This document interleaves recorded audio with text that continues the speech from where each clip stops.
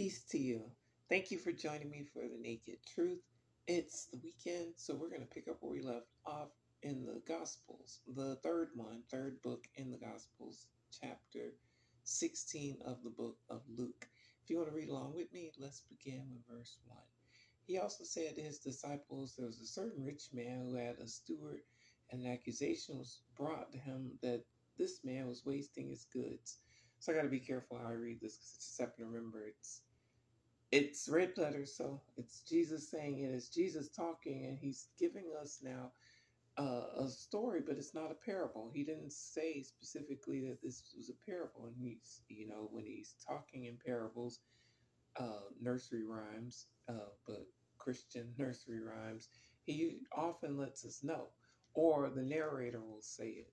Here, he's not. It doesn't say anything about a parable, so he's giving us an example of somebody who's loaded, somebody who had a lot of money and had a servant, someone working for him. But the person, report about the person being wasteful of the business has been brought to him. Verse 2. So he called him and said to him, what is this I hear about you? Give an account of your stewardship, for you can no longer be steward.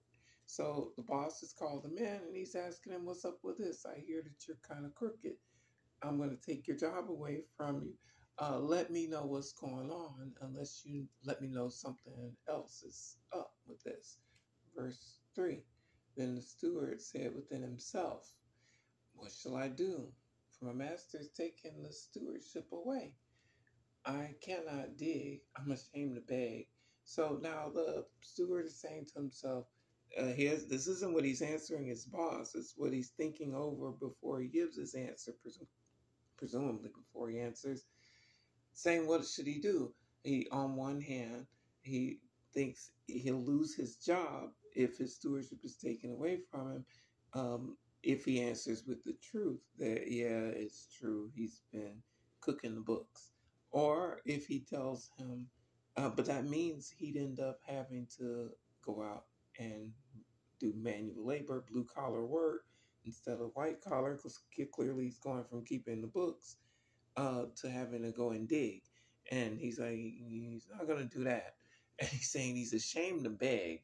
So he's not willing to work and sweat outside as a blue collar worker. And on the same level with that in his mind is that might as well be begging. He's not willing to do either one of those things. Willing or able, perhaps. Maybe he's not able to do blue collar work somehow. So he's thinking, what should he do? Verse 4.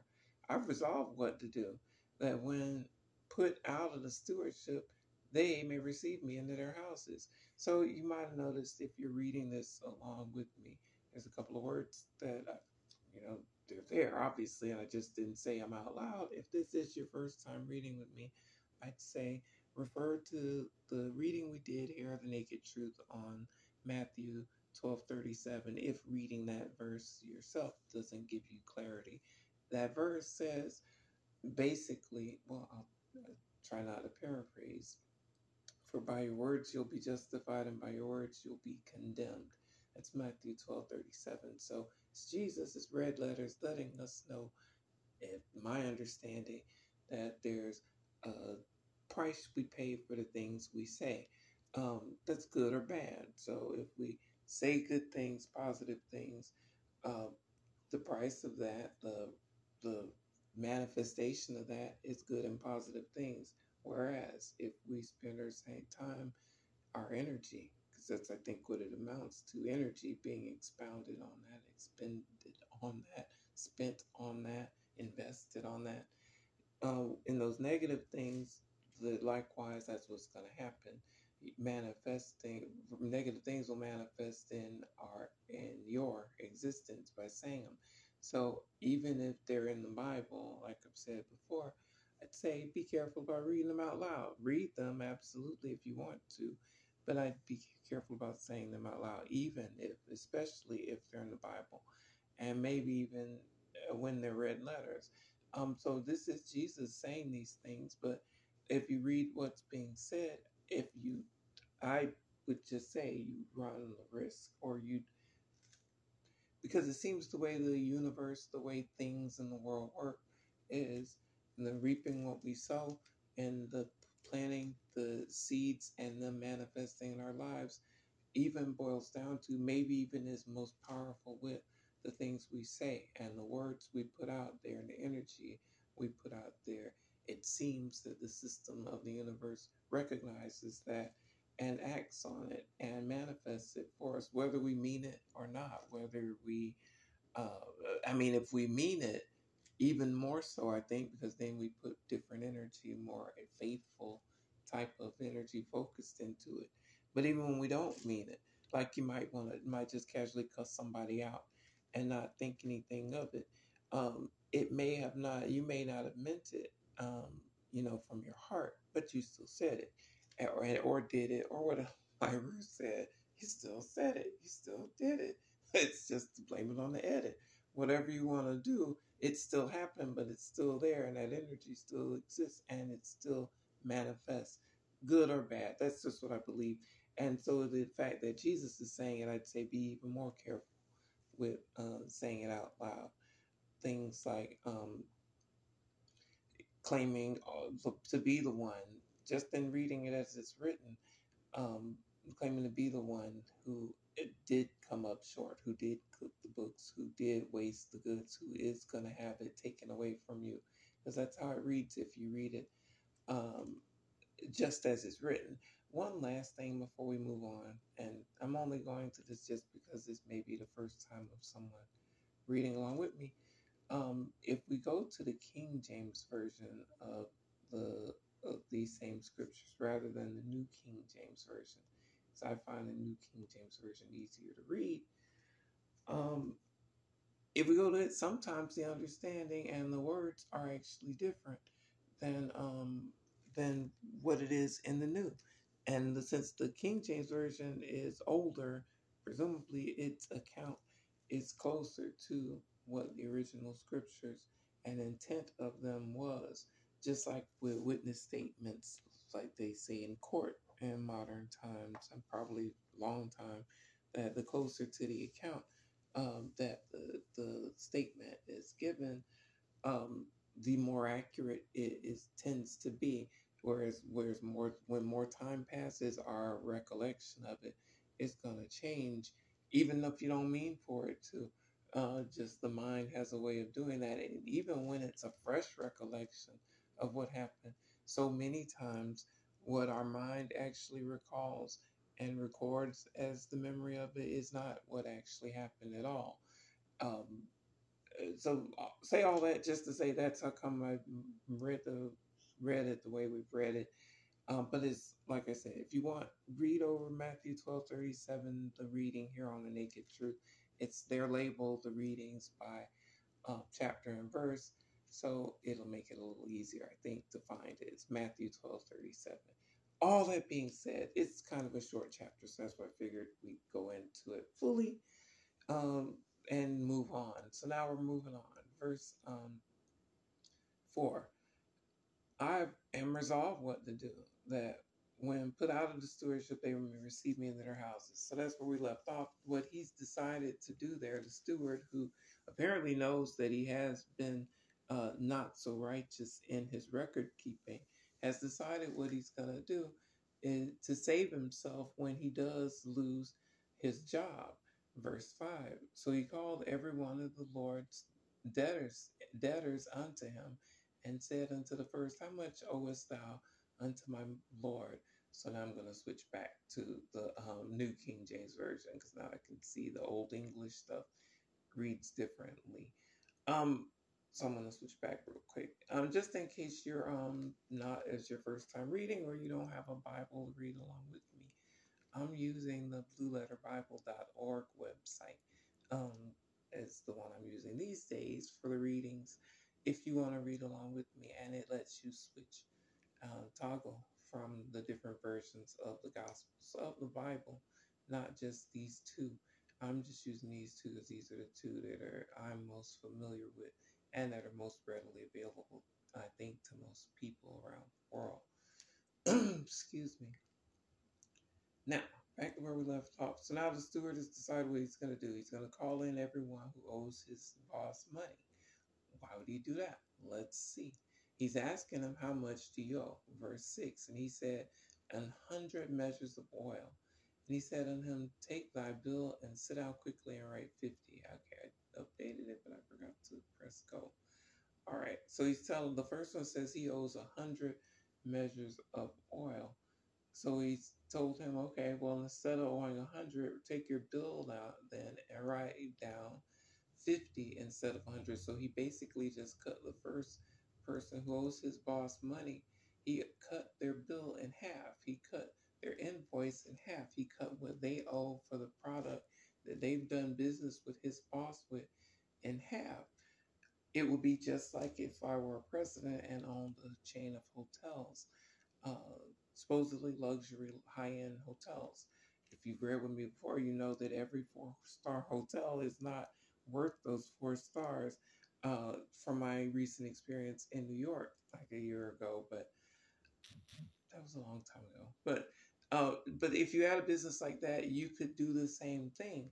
If you have 10 rooms available, luxury high-end rooms available, and the highest, most expensive rooms available for a certain price, and then you have some cheaper rooms available, of also the same number of rooms available to at a different price, a much lower price point. If you had, say, government officials come and stay at your hotel chain, you could say rent out the 10 rooms to them at whatever rate you chose to impose on them at that time, because you know the government's going to reimburse you, which is, by the way, subsidies, which is, by the way, welfare. If you do that, though, you can get away with some wiggle room in the dirt by, instead of actually renting out to them those 10 high-end luxury rooms that you charge them for on the books, the $400, $500, $2,000 a night rooms, instead of actually giving them those rooms, you could give them the $50 rooms. But on the books, you rented out the $10. I'm sorry, the 10 of the $2,000 a night rooms. So you could see where you could make a whole lot of money from there, and charging $50 on the books for a low end room, which they actually get, but on the books saying, I let them have 10 of the best rooms. Who would know it's still in the same luxury hotel? It's just not quite anything anyone would know unless they're the ones actually entering the records, keeping the records, like the record keeper we're reading about here in the story, not necessarily a parable again. So he's figuring out what to do. So he's figuring out where to make up that missing money, and he makes it up with the debtors. And in this way, he's making it up on the books so that what's missing will be less. And also, he's making it up with the debtors because it makes a friendship with them in two ways. In one, it helps save them on what they're paying on their invoice, so they're going to be happy with him. They have no beef with him. They won't have any problem changing the record and lowering it. But also, it now makes them co-conspirators in what he's doing. So they're even less likely to come forward with the truth because now they're in on it too. And the same thing again could work with the hotel room example that I gave you. The owner of the luxury hotels could easily just say, well, just between you and me, let's give these, say, diplomats, these 10 cheap rooms, we'll put it down as the most expensive rooms and split the money some way, 50-50 or some other split between them, and then even form a way of having people come in constantly and funnel people to them to do it that way. Just as an example, as what the steward may have may do with his scheme that he's cooked up with to save himself. It's pretty crafty. So verse 7, then he said to another, and how much do you owe? So he said, 100 measures of wheat. And he said to him, take your bill and write 80. So now another one who owes 100 is getting to knock off 20% of his bill and now write 80 instead. So he's not saving as much as the first one who's in cahoots, but he's getting to save too. So probably doesn't know. They're probably keeping it pretty secret with the markdown that he's giving them. So it's not like they'd share that information with other people, at least not at first. Whereas it's going to be pretty obvious by the big grin on their faces before long, and they probably won't be able to keep it to themselves because that's what often does people let people in. They tell on themselves. They're probably going to end up just going around bragging about the money that they're saving, or maybe even pocketing to each other. And then one will find out that, hey, he's giving you 50% off, he's only giving me 20% off. But at this point, they're both cool too now with taking the markdown that he's giving them. Verse 8. So the master commended did I miss one? I thought there was a third one. There was. Verse 7. Then he said to another, and how much do you owe? So he said 100 measures of wheat. And he said to him, take your bill and write 80. No, we did read that. I thought there were three. I don't know why. Verse 8. So the master commended the unjust steward because he dealt shrewdly. For the sons of this world are more shrewd in their generation than the sons of light. So listen at what Jesus is saying there. Let's not read over that. Excuse me.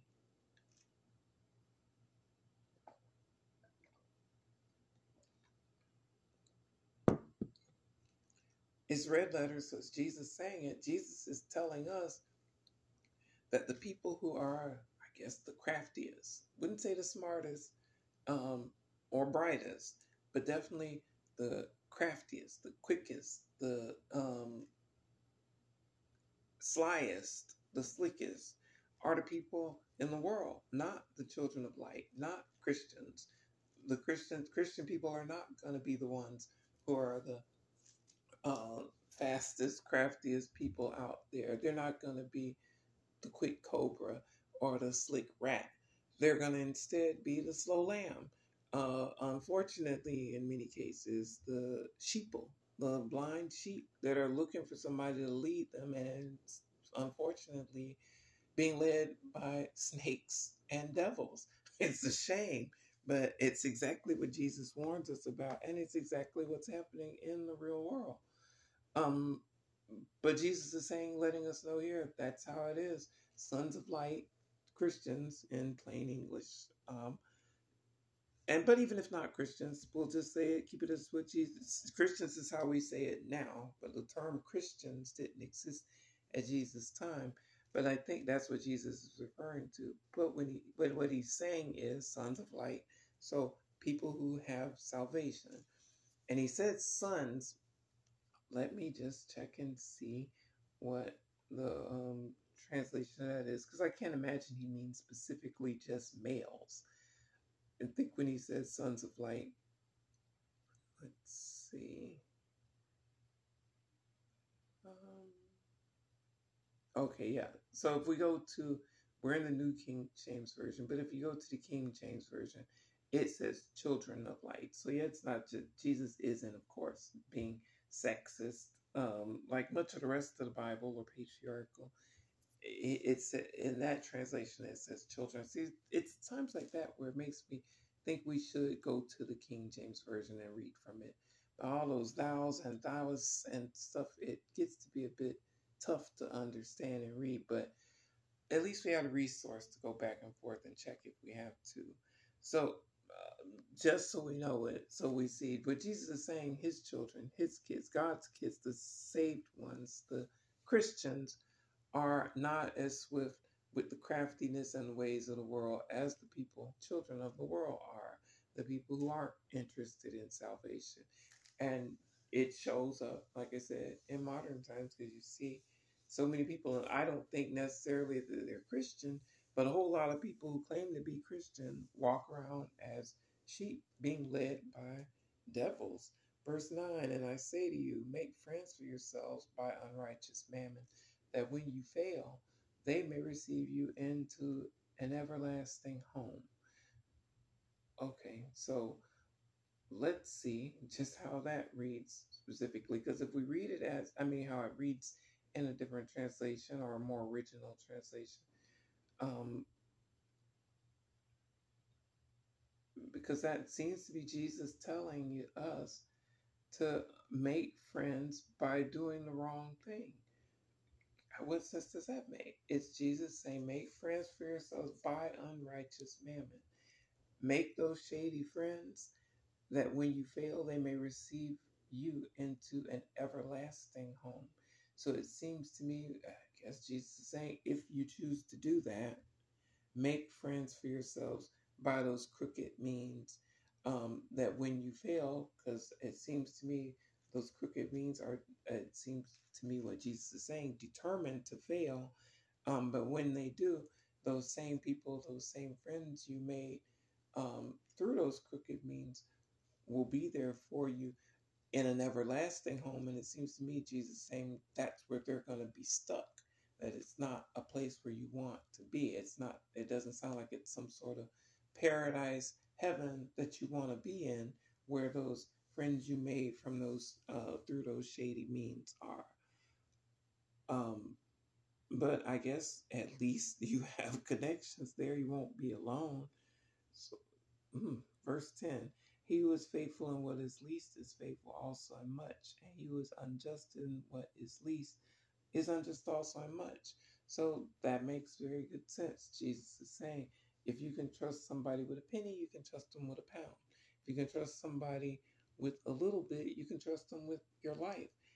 If you can trust, I've put that into practice in my life with knowing what to trust people with and where to draw the line with them.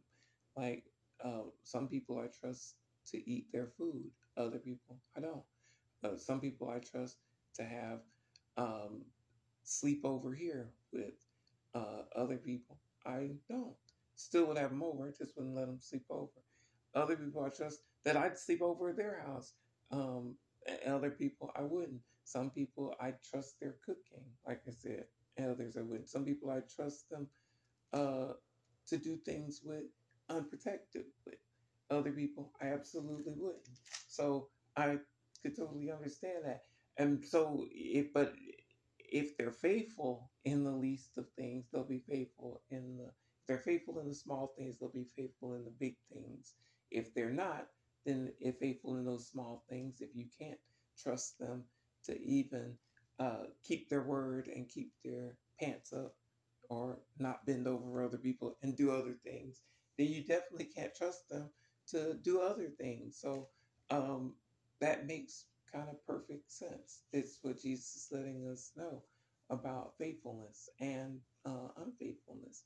Verse 11, therefore, if you've not been faithful in the unrighteous mammon, who will give, who will commit to your trust the true riches? So Jesus is talking about wealth in this verse. Mammon and true riches both are wealth. One is not right though, and one is. Uh, but what? But they're not both money. Jesus is talking about mammon, which is basically that unrighteous gain, unrighteous wealth, using money the wrong way to do the wrong thing.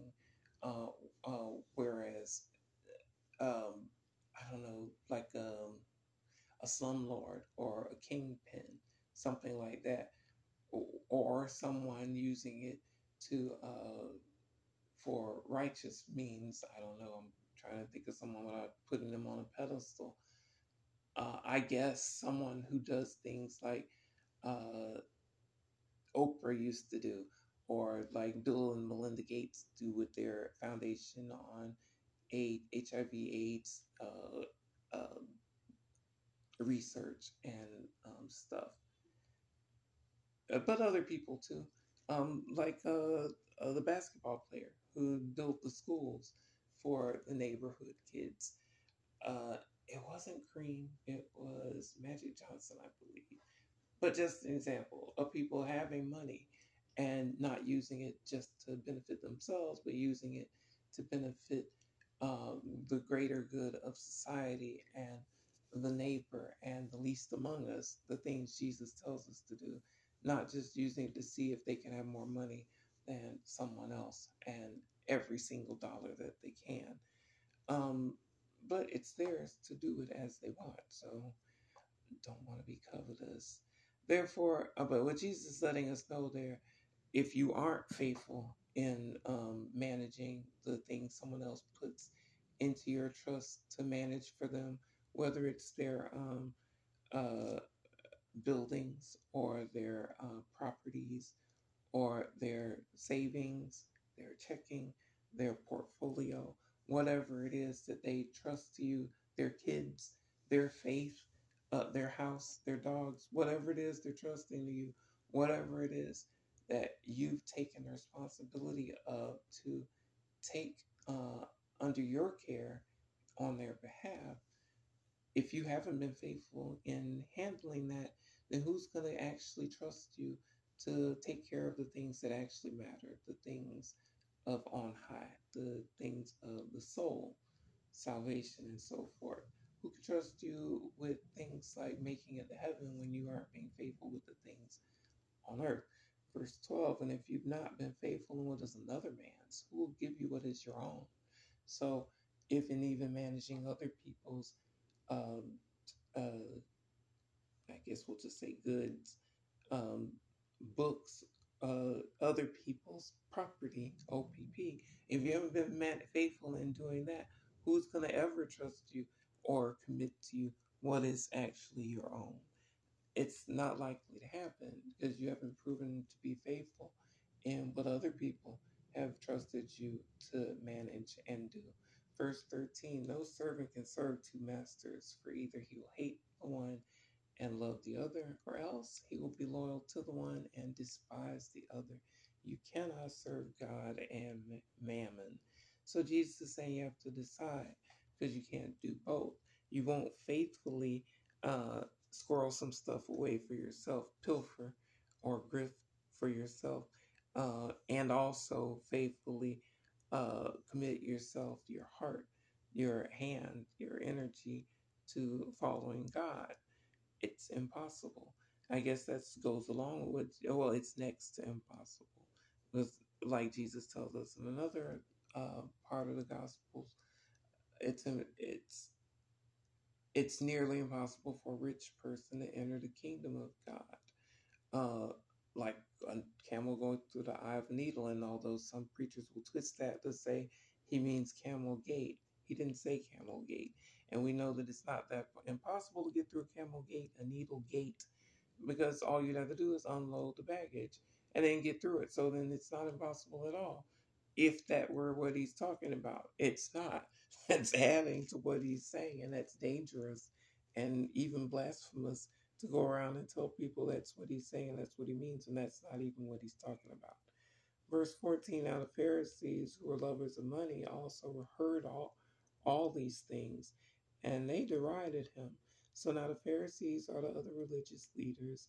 They're the actual religious leaders, the people go to as authorities on the religion of the day, of the people, of the moment. Um, and they're hearing what Jesus has to say, and they're throwing shade. That's what the deriding is about. They're gagging, they're laughing, they're mocking him because they don't want to agree. They don't agree with it. Verse 15, he said to them, you are those who justify yourselves before men, but God knows your hearts.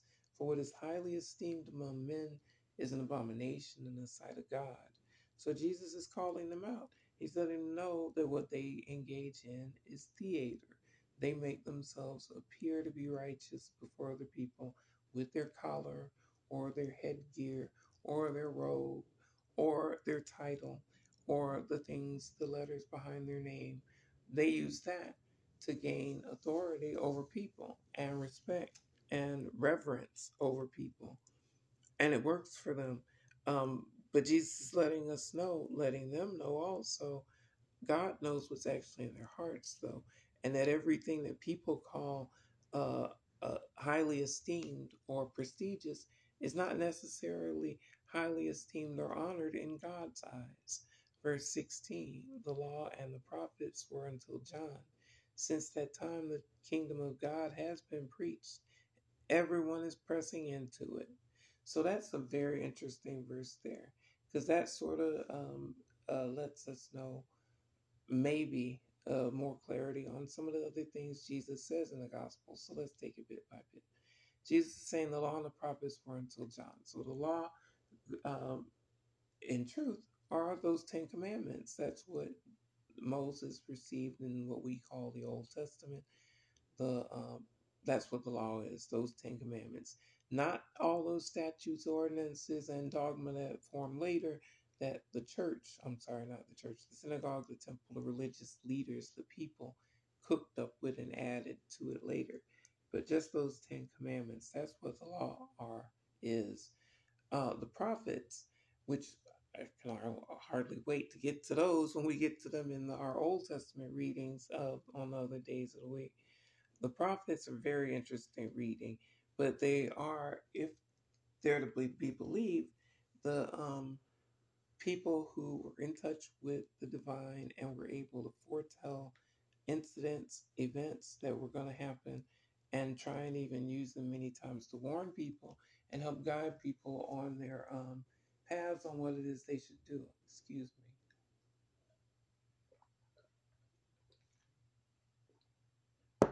The prophets in the Bible, not all of them, but the ones that have the books named after them, were generally pretty faithful in their predictions and prophecies, and they usually came true at some point, either in the books named for them, or at some point later the um, in the accounts in the Bible, and in some cases even in Jesus's time and during Jesus' ministry.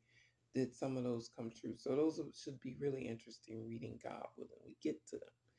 So Jesus is saying the law and the prophets were until John. John the Baptist is the John Jesus is referring to here. And so what Jesus is letting us know, I believe, in that part of this verse is that part in the big picture of things of what we're to understand about what the law is to be, 10 Commandments were for that and were given in that time, and the prophets were already existed and given to us as humanity for that time, all the way up until John the Baptist. I think that's what Jesus is saying. So people in modern times who try to change the law, expand the law, say whatever, even in the Bible, I think what Jesus is saying for us to divide and understand what the law was that what the prophets were those, not any beyond them, all the way up until John the Baptist. So that's what my understanding is of that part. And then now the other part, even more interesting in that verse. Since that time, the kingdom of God has been preached and everyone is pressing into it. So it seems to me what Jesus is saying that maybe up until that time, people weren't making it into the kingdom of God up until the time that it's been preached up until after John the Baptist's ministry of repentance and baptism came, so that maybe began a new era. The floodgates being open for salvation for people to make it into the kingdom of God. And I say that because Jesus tells us in other gospels that no one is ascended to heaven but he who came down from heaven, that is the Son of Man who is in heaven. So that means Jesus. So that means no one else up until then, before then, had ascended to heaven.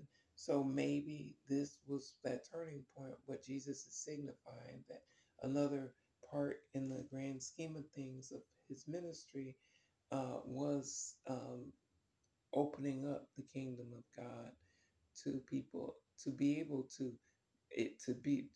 receive the preaching and make their way into it. Why else would he say that? Verse 17, and it is easier for heaven and earth to pass away than for one tittle of the law to fail. So Jesus is saying the law is set in what it was, those 10 Commandments. Um, and now he's saying, and it's easier for heaven and earth to pass away than for those to fail. So again, we can't and shouldn't, I believe, tack on all that other dogma and call that the law of the Lord, if you're going to believe it's the Lord, because that's not how it happened. That's not even how it's written. And it's dangerous and risky to try and think you can live by all those because you can't. Even just those 10, it's hard to keep those all the time.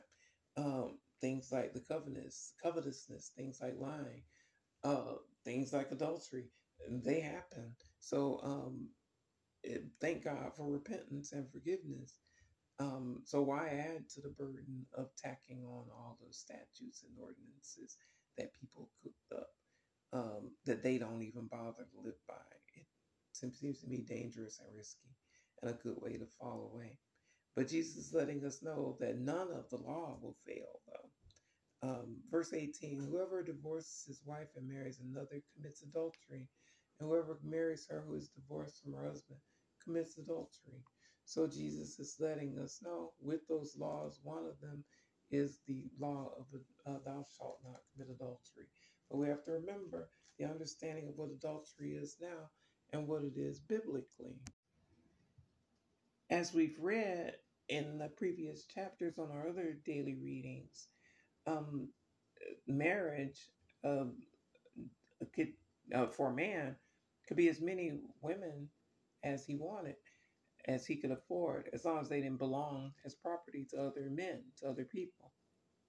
The man also, only the man, the women weren't allowed to do the same thing. She couldn't have as many husbands as she wanted, not in this society that we've been reading about. But the man, again, could have as many women, wives, concubines, like side pieces, even prostitutes, and in some cases, even boys, the Khadijah, the Kedishim. They could even have all of those, and none of it is condemned. All of it is completely orthodox, um, and society had no problem with it. Um, and we've been reading about that in our other daily readings. They even, strange as it seems or sounds, as part of their worship rituals. It was popular enough that it's happened at least twice now that I can think of that we've been reading around about. And we just wrapped up the book of First Kings. Um, it's happened at least twice where, as part of the worship ritual of what the people were doing, was hiring prostitutes, male and female prostitutes, and engaging in sex. Sodomy, it says, which in modern terms would be anal sex, but in uh, um, I guess Orthodox terms, any sex that doesn't uh, uh, lead to procreation. So that could be any kind of sex, again, that doesn't lead to procreation, no matter what holes you're sticking it in or what holes are available are there, no matter what it is. If it's not to have a baby, it's considered sodomy or, forbidden. Again, stuff that people cook up, not that's actually anything that is written, and absolutely nothing that Jesus even says. But speaking of what Jesus has to say, Jesus is letting us know when it comes to divorce, these are where Christians, where Christ draws the lines for us Christians about divorce. That and it seems to me what it's pointing to is the fact that when you get married, the vows you make are up to you. You are the ones that are entering into that contract completely voluntarily. Obviously, generally speaking, not forced marriages, not referring to them. So if you're going to agree to something, make a contract to do something, and swear before God and everyone, even if all your friends and family are there or not, if it's just the two of you, or however many of you are entering into that contract, agree to that, then that's what you've agreed to. So if you've chosen to not keep that, that's breaking that contract you made before God and everyone. And again, it's not an unforgivable sin or anything like that. That's not the question. The question is, it is still, that's what's actually adultery. But again, if we're going by what's in the Bible, you as a man can have as many women and side pieces as you want, and even prostitutes and males, according to the Bible, without it being a problem. I think where the problem enters is when you don't share that with the person you're in the contract with. Because uh, in modern times, I mean, in the biblical times, you actually don't even have to do that. It's up to the guy what he wants to do. Um, but the fact that you're making it a contract and entering into it with someone is the part where you're making it consensual.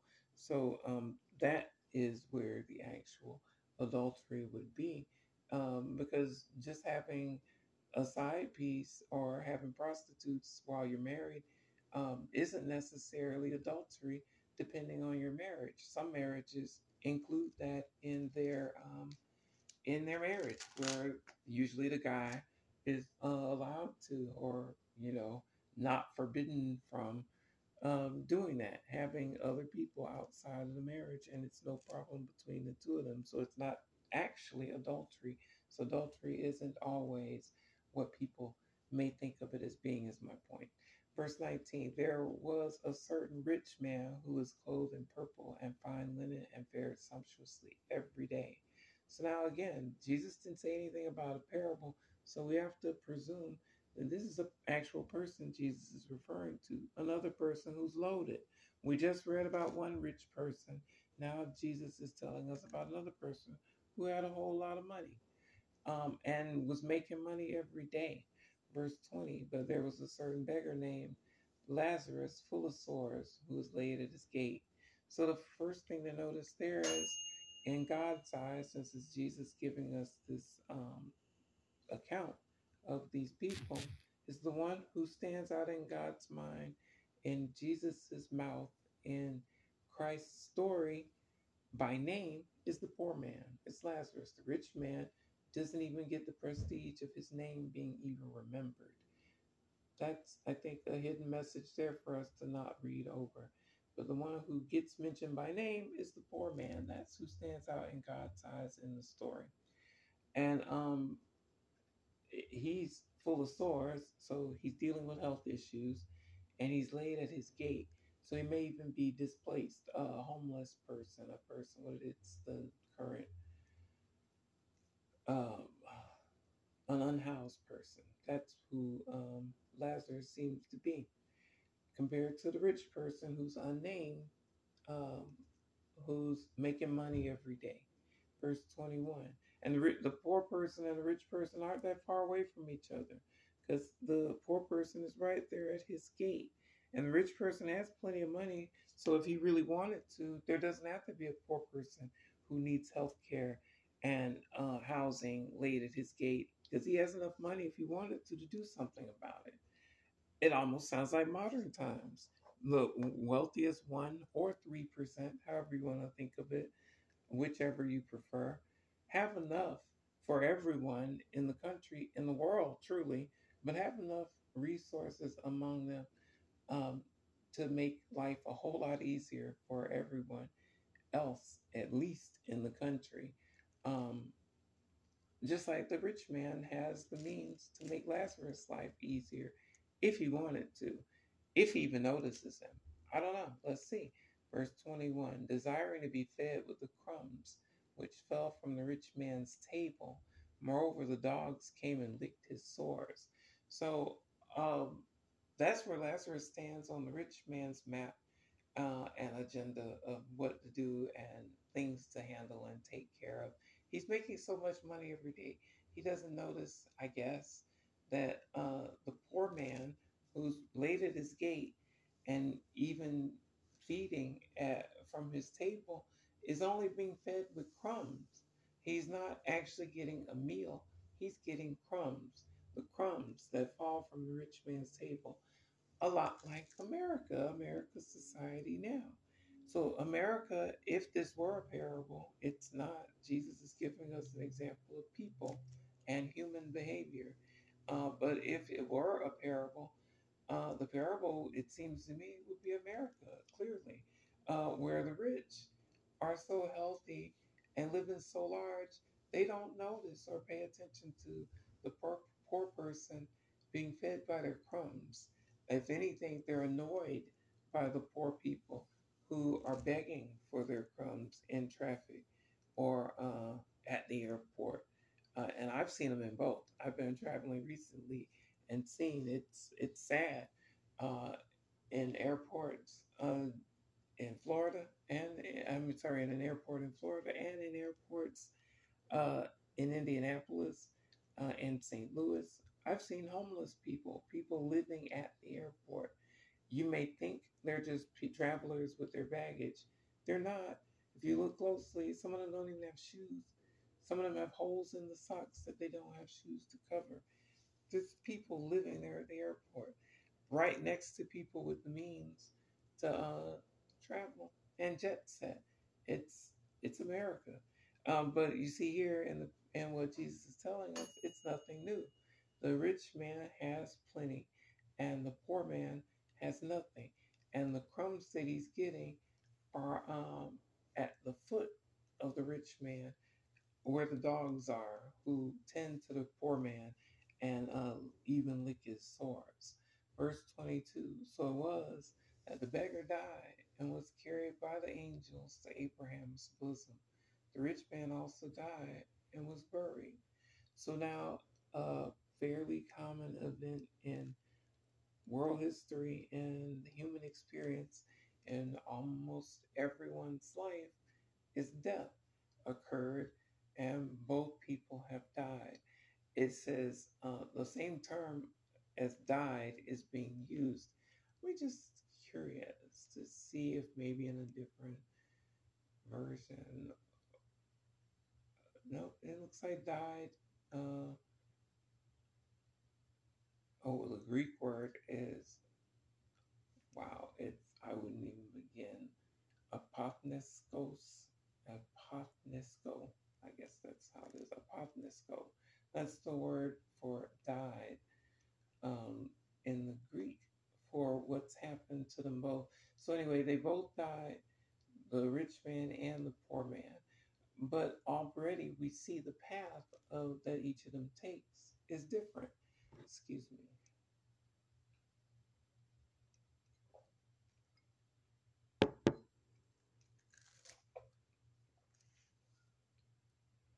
The path that the poor man's soul takes when he died was being carried by the angels. It says his transport was with the heavenly bodies to Abraham's bosom. It says so, presumably a hug, a greeting with Abraham. Uh, if we're gonna take it as it says literally, and so Abraham is the Old Testament patriarch. The way it reads, kind of a scoundrel. But he made the right moves in God's eyes, apparently, at least according to Jesus, that he's made it to salvation. If we're going to think of that as Abraham proper, since it is a possibility, but it could also be, Jesus could also be referring to uh, what's in Abraham's bosom, your heart. What's at Abraham's heart would be the hope of salvation, the hereafter, heaven. So it could just be a euphemism, another way of saying heaven.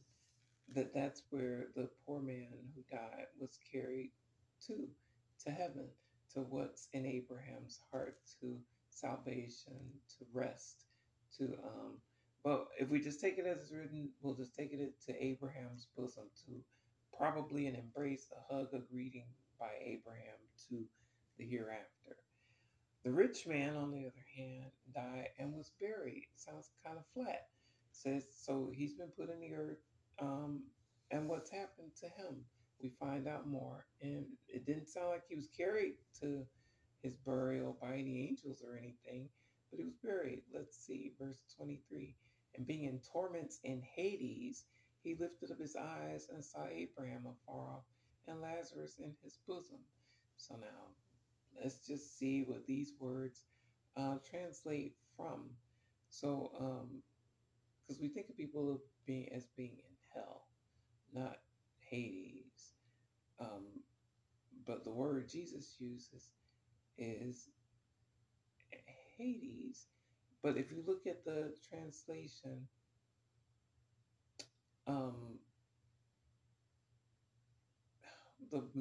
the tool that I'm using is the on the page is the notes tool. It's if you use the click the link tools there on the page, you'll see that there's again it's the blueletterbible.org website in case you want to read along with me and see. Um, if you use the tools link to see what these words were translated from, you'll see that in Hades doesn't exist there. So I'm going to go to the King James Version and see. This is verse 23. Try and remember. Maybe it'll make more sense there. Because it's when you do that, you see some things were just added. Okay, so now if using the King James Version, it doesn't say in Hades, it says in hell, which kind of makes more sense because where else would you be in torments and especially flames? It's gonna say even flames.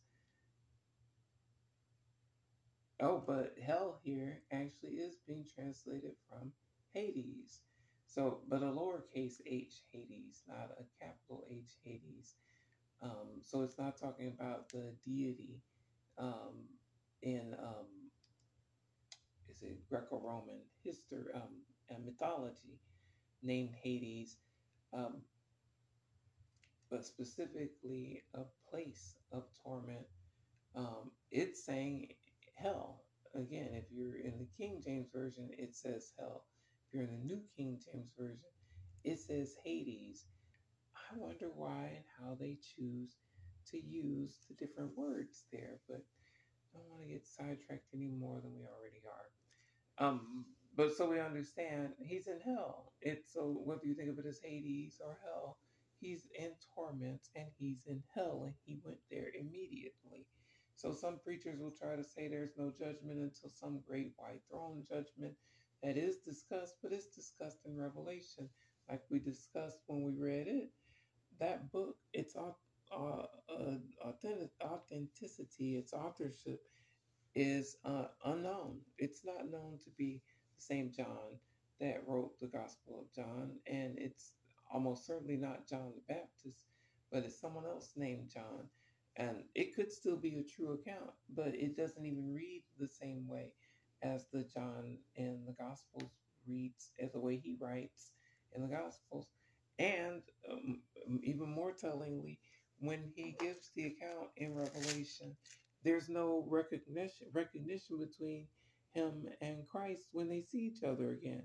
If it was the same John, the disciple, at some point in Revelation, wouldn't there have been some point of recognition of, hey, Jesus, good to see you? Something where they recognize each other and give each other dap, give each other a hug, something. There's none of that. So it seems to me it's almost certainly not the same, any of the same John that we read about as the writer of John, the Gospel of John. And so it's unknown. And also the way it's written, it's not written the same way that John, the Gospel writer, writes. In very subtle ways, it's different. Again, doesn't mean it's not authentic. And we went over it because it does have red letters in it, but it's not necessarily something you can count on. It says things like four corners of the earth. That's a human thing to say, not a divine thing to say, since we know the earth isn't flat. So why would a prophecy use a flat earth reference um, when we know that the earth isn't flat? To be divine, why wouldn't it say, as other parts of the Bible say, or at least one other part of the Bible say, the circle of the earth? If it's going to refer to the earth, at least that makes more sense, that earth is spherical and it is more enlightened. It would make more sense than saying the four corners, just as one example. But there were others. Even in subtle things like the things Jesus says, he who has ears to hear, let him hear. That's the way Jesus says it in all four of the Gospels, but it's said differently and subtly different in Revelation, which leads me to believe it's almost certainly not as reliable a source of the red letters. But again, believe whatever you want to believe, but it's just not the same. So, having said all that, we have here where Jesus is saying that one person died and went to Abraham's bosom. Seems a pleasant place because he was carried there even by the angels. The other person died and ended up in hell or in Hades, depending on what version of the Bible you're reading. Um, Either way, not a good place. and where he's at, he can see Lazarus still. So in life, he could see Lazarus and allow Lazarus to be fed with his crumbs. Now in death, in the afterlife, in hell, he's still able to see Lazarus. It's not clear that Lazarus is even aware of him anymore, or to see him and or know what's going on with him. But it's clear where he's at in his torments, in hell, in Hades. Though some preachers will try and twist this to say it doesn't mean Hades or hell. It's what it says, and it's Jesus saying it, so why would we make it mean something else? From where he's at, he can still see Lazarus now. Verse 24. Then he cried and said, Father Abraham, have mercy on me, and send Lazarus that he may dip the tip of his finger in water and cool my tongue. So, and you can see how the rest of that verse ends. He is tormented in flame. So he's asking now, in his privilege, the same entitlement he exercised in life, he thinks exists for him now in the hereafter. But he's about to get a wake up call because he's thinking now in his privilege that he can even summon Lazarus to do what he wants him to. He's telling Abraham, uh, he's saying Father Abraham, who's uh, greeting Lazarus, it seems, in a different place. He's telling him to make Lazarus do what he wants him to, summoning Lazarus to do his bidding, just like he would have been able to do when he was alive. And he's saying he's tormented in flame. So again, let a preacher change it to read or say something else if you want to. It says clearly he's in hell and he's in the flames and he's being tormented right then. He's not waiting for the white throne judgment that Revelation talks about. He's been judged and he's in those flames now, just as Lazarus has clearly been judged and he's in pleasant surroundings now, just as we read when Jesus is on the cross and someone repents and finds salvation then on the cross. One of the people who's crucified with him find salvation then, because Jesus tells him, today you'll be with me in paradise. That same preacher who will twist those same preachers, it's a father-son duo. Father's deceased now, but if you're a person who's sought the Gospels chapter by chapter and verse by verse, then you know who I'm referring to. The father's gone, but the son has picked up with the same preaching of the same dogmatic lie. I'm sorry to say it is a lie. I knew the father when he was alive, but it's still a lie, um, and it's just dogma. But clearly, they both passed away. And I'm sorry, both Lazarus and the rich man, the unnamed rich man, passed away. And again, it's not a parable. And clearly, the unnamed rich man is in hell and he's in torments. It even says he's in flames. And he's even still thinking he has the privilege of summoning Lazarus to do what it is he wants him to do, even though Lazarus has found peace in Lazarus in the bosom of Abraham, in that place where Abraham is resting. Verse 25, but Abraham said, Son, remember that in your lifetime you received your good things, and likewise Lazarus evil things, but now he's comforted and you are tormented. So it seems that from where Abraham sits, he's able to observe the things that happen to Abraham. I'm sorry, to along the way in the lifetime of Lazarus and the rich man, and he was able to observe that the rich man lived large and comfortably. That Lazarus also lived near the rich man, but didn't benefit one bit. Well, okay, he did get his crumbs, so he got the crumbs that the rich man let fall from his table. Excuse me.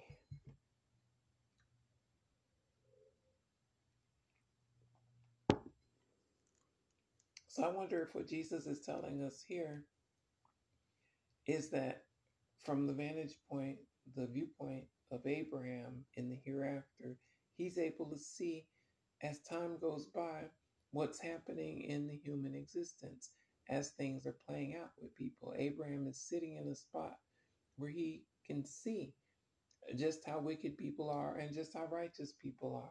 He's getting to observe those things and greet people who make it to salvation. That's an interesting spot to be in that Abraham has made it to. Now, Jesus did say people are pressing into the kingdom of God. So I don't know if Abraham was always at this spot or has been at this spot since he passed away, or if that's the spot he's been assigned since the kingdom has been opened, as Jesus said earlier. I don't know. But we see that both Lazarus and Abraham are in that chill spot where they have no worries, whereas the rich man is tormented and in flames and desiring to even be fed with some water, with the so to drip from the tip of Lazarus' finger to cool his tongue because he's that tormented in the flames. Again, believe what you want to, believe what some preacher tells you, or believe what Jesus tells us. He's saying it right here, plain English. And I know people will fight that because it does contradict what Revelation says. But how many other things and contradictions have we read about just here on our path on the naked truth of what the Bible contradicts itself? So you have a choice to make. Believe whatever you want to believe, believe what some preacher tells you, or believe what Jesus tells us. And so, as a Christian, I'm choosing to believe what it is Jesus is telling us. And clearly, Jesus is telling us there's not some great white throne judgment that everyone is waiting for after some 1,000 year millennial period, which is not something Jesus even says either. Instead, Jesus is making it clear that when people pass away, the soul, not the spirit, because if you're going to go by what, and maybe the spirit, if you're going to go by what the Bible says about the spirit, not what some human says, the Bible says the spirit of man is the lamp of the Lord, searching all the inner depths of his heart.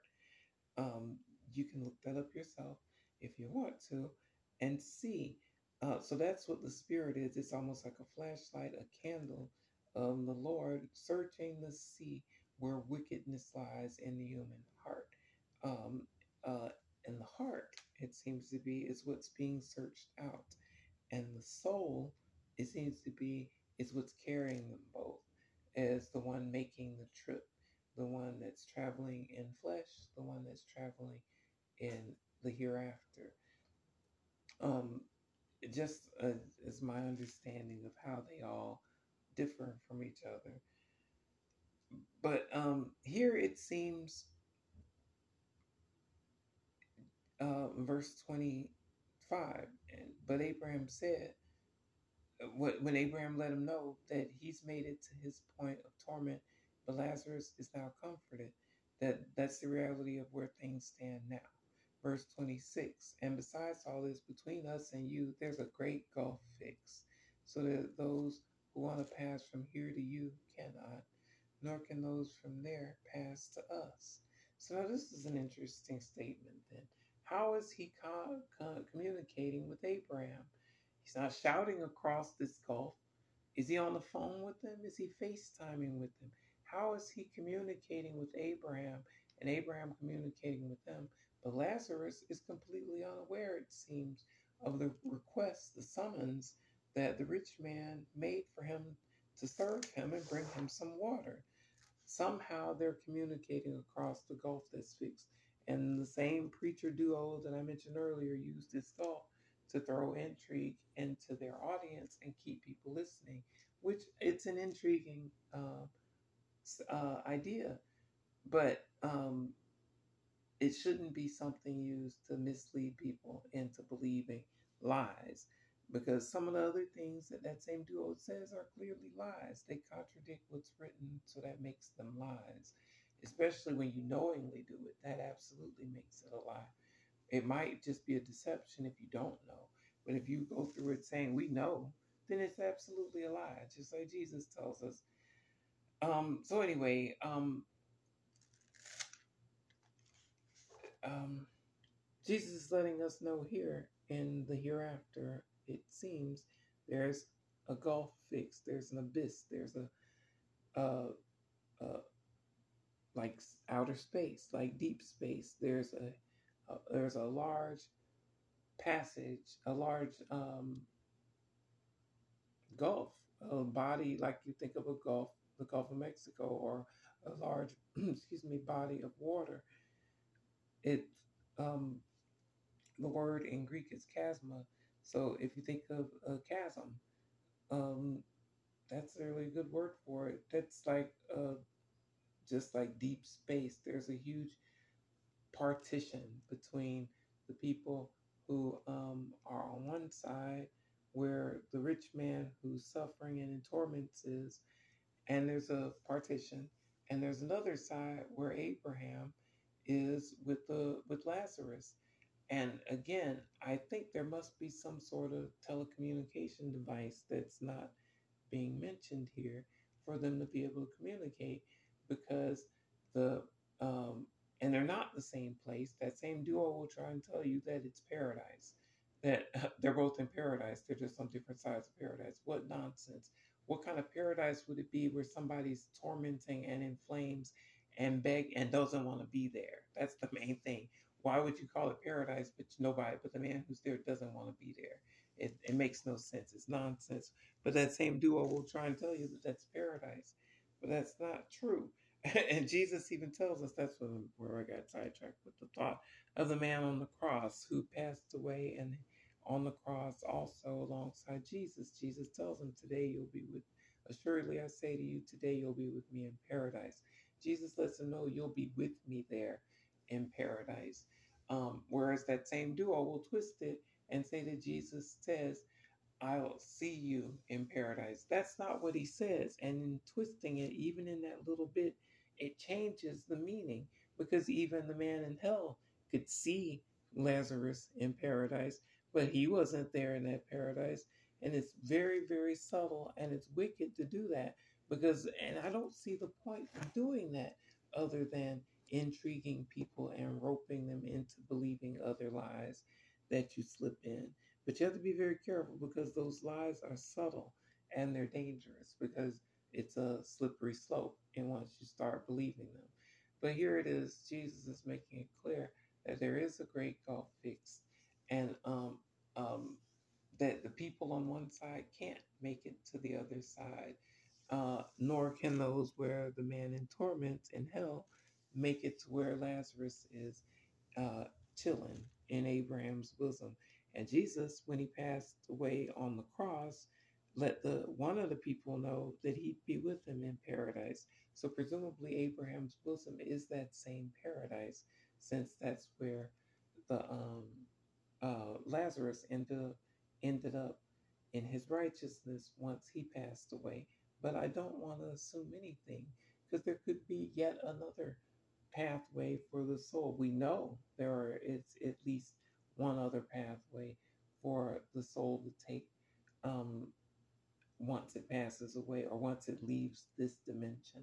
Elijah, in his passage, he left in a whole different way, a unique way in the Bible. But we've read about him, and that's a whole nother reading. And this reading's long enough as it is, so I won't dwell on it. We'll keep moving. But if you want to, you can read about Elijah in the readings also. Verse 26. I'm sorry, verse 27. Then he said, I beg you, therefore, Father, that you would send him to my father's house.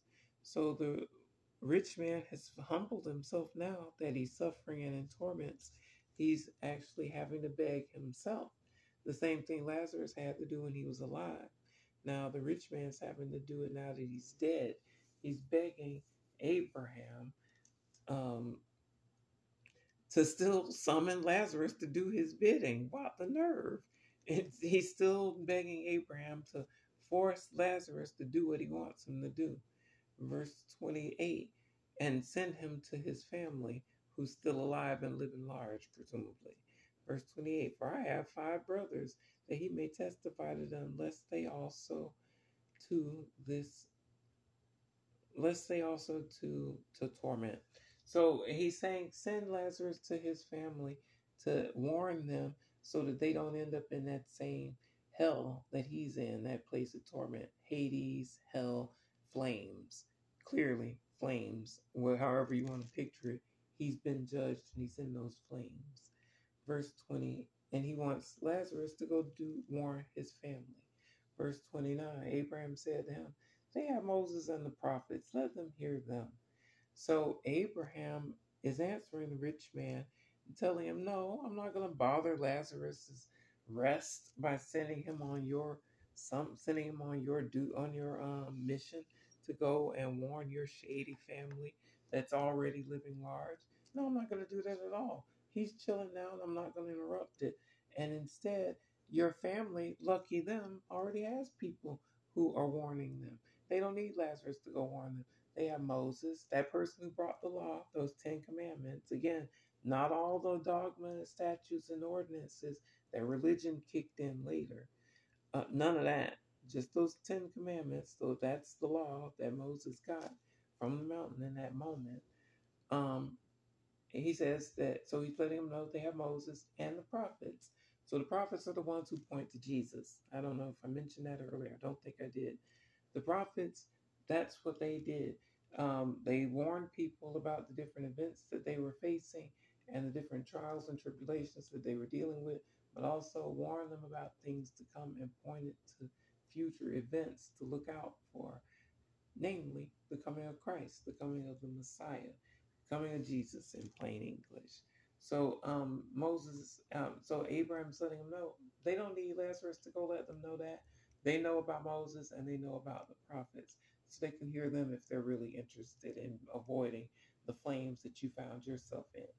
Verse 30, and he said, no, Father Abraham, but if one goes to them from the dead, they will repent. So now he's telling Abraham, no, no, no. If you really want to convince them, go the extra mile and send them someone from the dead. Uh, you mean the thing that Jesus did? He's saying if someone rises from the dead who's experienced the afterlife, who's experienced death and been raised to life again, if someone who goes through that shows up to them with a message, then they'll hear them for sure, no doubt. Just send them him; they'll listen to him. We know they didn't hear Jesus. Jesus did go through that. And Jesus not only went through that, Jesus also presented people alive who went through that. He saved people from death and resurrected them during his ministry. I know it's articles of faith for everyone to believe that. So believe what you want. But if you're to believe the very bare minimum as a Christian, to believe that Jesus himself raised from the dead, then we have to also believe that Jesus already did that. So they have the message of Jesus. So they have Moses, they have the prophets, and they also have Jesus. And even that isn't enough to convince the world that there is a hereafter and to avoid the flames of the hereafter and reach for Abraham's bosom in the hereafter, reach for the paradise in the hereafter. That still isn't enough to convince people. Excuse me.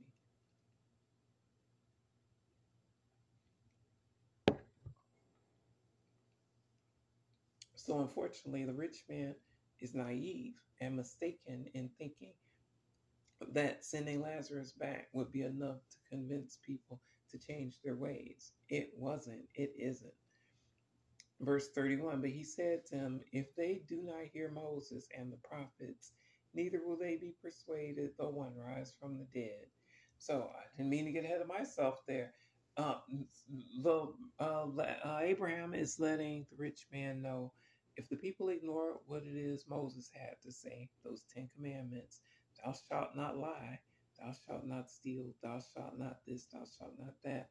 If people will ignore those 10 commandments, which are said to have been given directly from God, Moses' encounter with God on a mountain. So if people choose to ignore that, and the prophets, so they choose to also ignore the prophecies that arose after that. We're reading about some of them as we're going along our way in our other daily readings, but ultimately, though, even the ones that point to Jesus and the coming of the Savior and the one who will bring the words directly from God for us to observe the fulfillment of those prophecies. If people choose to even ignore that, They're not going to be persuaded by Jesus either, though he rose, though he rises from the dead. And this is Jesus letting us know it himself, letting us know that he's still going to go through with his mission, knowing that even though he goes through with his mission,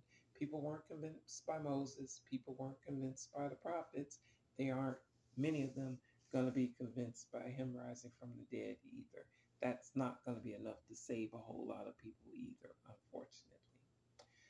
That was the last verse in this chapter, though, so that's where we'll end this reading. As always, thank you for joining me for the Naked Truth, and I hope you'll join me again. I hope it's a blessing for you. I love you, and I'll see you next time. God bless you, and peace be with you.